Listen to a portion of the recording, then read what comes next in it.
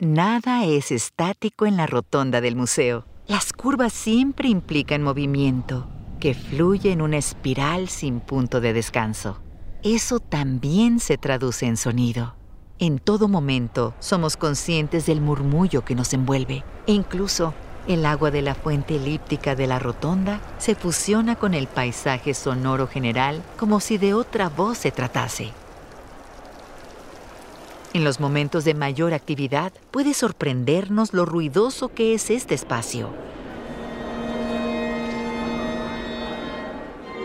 Las olas de sonido rebotan en las curvas de concreto, yeso y terrazo del edificio. Cuando se celebran conciertos en la rotonda, el sonido se comporta de distintas maneras. La música amplificada puede resonar contra las curvas duras. Otras veces, el sonido se pierde en el vacío y parece desaparecer. Los instrumentos sin amplificador, como los vientos de metal y las cuerdas, así como las voces de los coros, suelen resonar de forma orgánica. El Guggenheim tiene espacios similares a los arcos susurrantes de Grand Central, donde la cúpula curva permite que el sonido viaje una larga distancia hasta un destino específico. En el segundo nivel de la rampa, en los periodos de más ajetreo, una proyección de sonido de la fuente que corre abajo y que de alguna manera asciende por la pared curva, logra ahogar las voces en el espacio cercano a la pared. Cuando no hay nadie en el espacio, lo mismo ocurre mucho más arriba. En el nivel superior de la rampa, si nos paramos de cara al espacio vacío de la rotonda, podemos oír el murmullo de la fuente detrás de nosotros. En otras ocasiones, el sonido viaja de formas impredecibles. El sonido se pliega con las paredes curvas. La conversación de dos extraños sentados en un banco al otro lado de la rotonda podría llegar hasta donde nos encontramos cerca del mostrador de entrada y parecer que están susurrando a nuestro lado.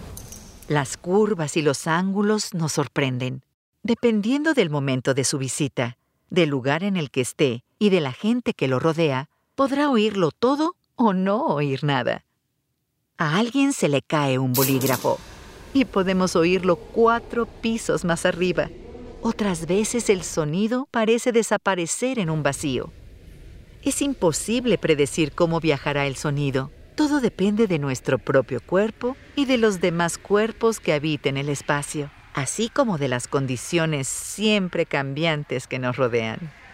Además, las superficies duras deforman los sonidos. Si a una persona le da hipo en la rampa a su lado, el hipo suena normal, pero a la distancia, el sonido se distorsiona hasta convertirse en un fuerte chasquido, como un golpe en madera, o de los tubos inflables que se usan para animar los eventos deportivos.